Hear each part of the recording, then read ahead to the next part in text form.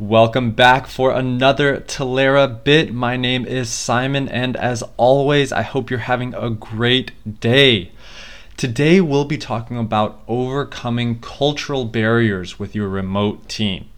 Now, if you do work in a globally remote team, you're probably aware of some differences, right? To start off with, you're working in different time zones. There's, of course, the different cultures, and you maybe have different ways of how you approach your work, how you approach your team. Well, there are so many tips that we talk about at Talera when it comes to cross-cultural training, and we have so many, but today I'm just going to give you three. This is the Talera Bit, so we're keeping it short and sweet for you. So the first tip is when you're working remotely in a global team, you want to be aware of cultural differences in time perception.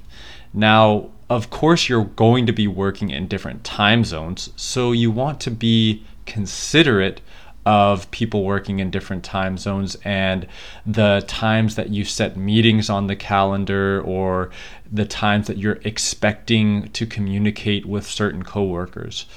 For example, many countries in Europe have laws around how long their employees should be working, right? So in France, there's a right to disconnect law, which is really meant to preserve this work-life balance. So you really shouldn't expect your French colleague to, hop on a hour-long call after hours, right? So this is something to consider, especially if you're managing teams in Europe and you're in a different time zone. Of course, you want to be polite, you want to be considerate, but also keep in mind that there could be legal options around this as well. Now, when it comes to timekeeping, this is something that you should definitely consider when you're working with teams and you have a really packed schedule. You should be considerate of how long a meeting will take, right? In certain cultures, it's very common to spend the first 10 to 15 minutes even getting to know each other, having the small chit chat, having that. And really this is a way of connecting with your colleagues, of building that, that relationship that you're keeping with your remote employees. Of course, we want to get things done, and that's important, but if you're setting in some times, I think you should consider, does this team usually spend some time chit-chatting? Do we kind of get to know each other a little bit before going into our agenda? Or do we get right to the point, right? If I have colleagues from Finland, I know we'll probably get right to the point very quickly. Versus if I'm working with a South American team, it's pretty nice and relaxing to kind of slide into the agenda after 5 to 10 minutes of, some small talk. Now, as well with time, we want to consider deadlines. And we talk about this a lot, especially with our managers, is our expectations around deadlines can be different, or they can be communicated differently depending on the culture. So a good rule is to, across all cultures, keep your time expectations, your deadlines as clear as possible. So you want a time and a date, right? If you say something like, oh yeah, could you get this project to me by the end of the week? This can be pretty ambiguous, meaning it can be kind of gray.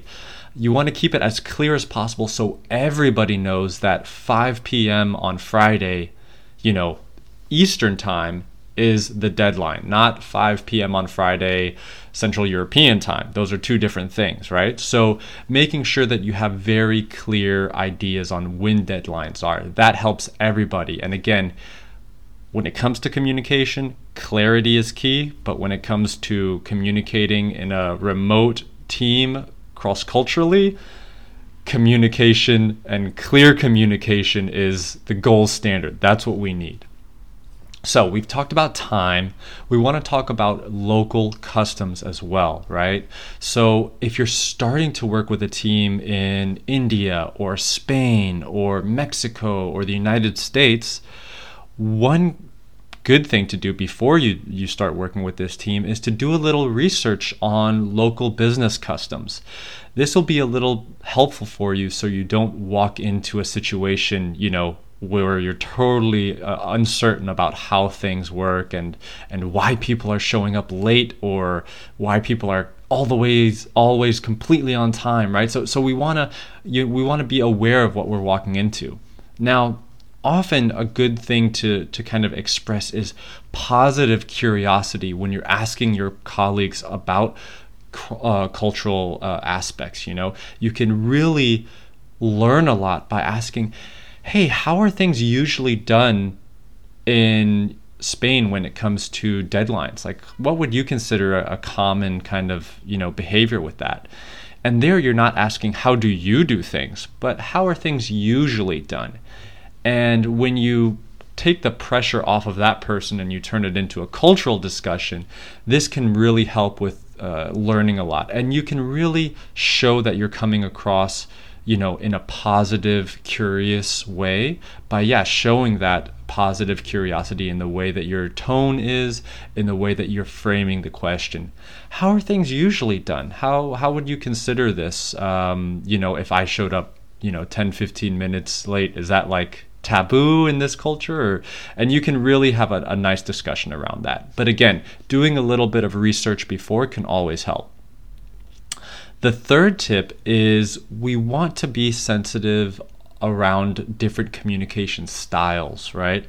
And a rule for me, whenever I feel like I get a little bit caught off guard with a certain communication style, is I ask, number one, could this be cultural or could this be just some type of miscommunication? And many times you'll find that it is. Especially when it comes to things like disagreeing, right? So there are so many different ways that different cultures have around disagreeing. For example, in some culture, being very outright about disagreeing will be seen as a positive. For example, like in Russia or in Denmark, disagreeing is a good thing. It's a healthy thing. Whereas in a country like Thailand or Japan, disagreeing, outwardly can be a negative, right? And it can hurt the environment in which you're in, right? So you want to be considerate around where am I, right? Where am I? Even if I'm sitting at home, where am I working remotely and with what team? And how is disagreeing, different here? Same thing with negotiation, right? There are definitely differences when it comes to negotiation, and doing a little bit of that culture research beforehand can really help. Even doing a cross-cultural training, exercise with Talera can help. So there are so many resources out there to really help you kind of smooth the edges when it comes to working, in a remote team cross-culturally. And, most often than not, everybody's trying to do their best and miscommunication happens a lot, right? So again, when it comes to working remotely and cross-culturally, you're really at an uphill battle when it comes to communication. So you want to make sure that you can be as clear as possible by being aware of differences in time perception, being aware of differences with local customs, so show that positive curiosity, and being sensitive around different communication styles, right? So asking yourself, could this be a misunderstanding? Could this be cultural? So as always, I hope you can take these tips, use them, review them, start to apply them, right? See if you can stop yourself before getting a little frustrated and think, okay, could this be cultural, right? And that can usually help you start to get a better feel for things.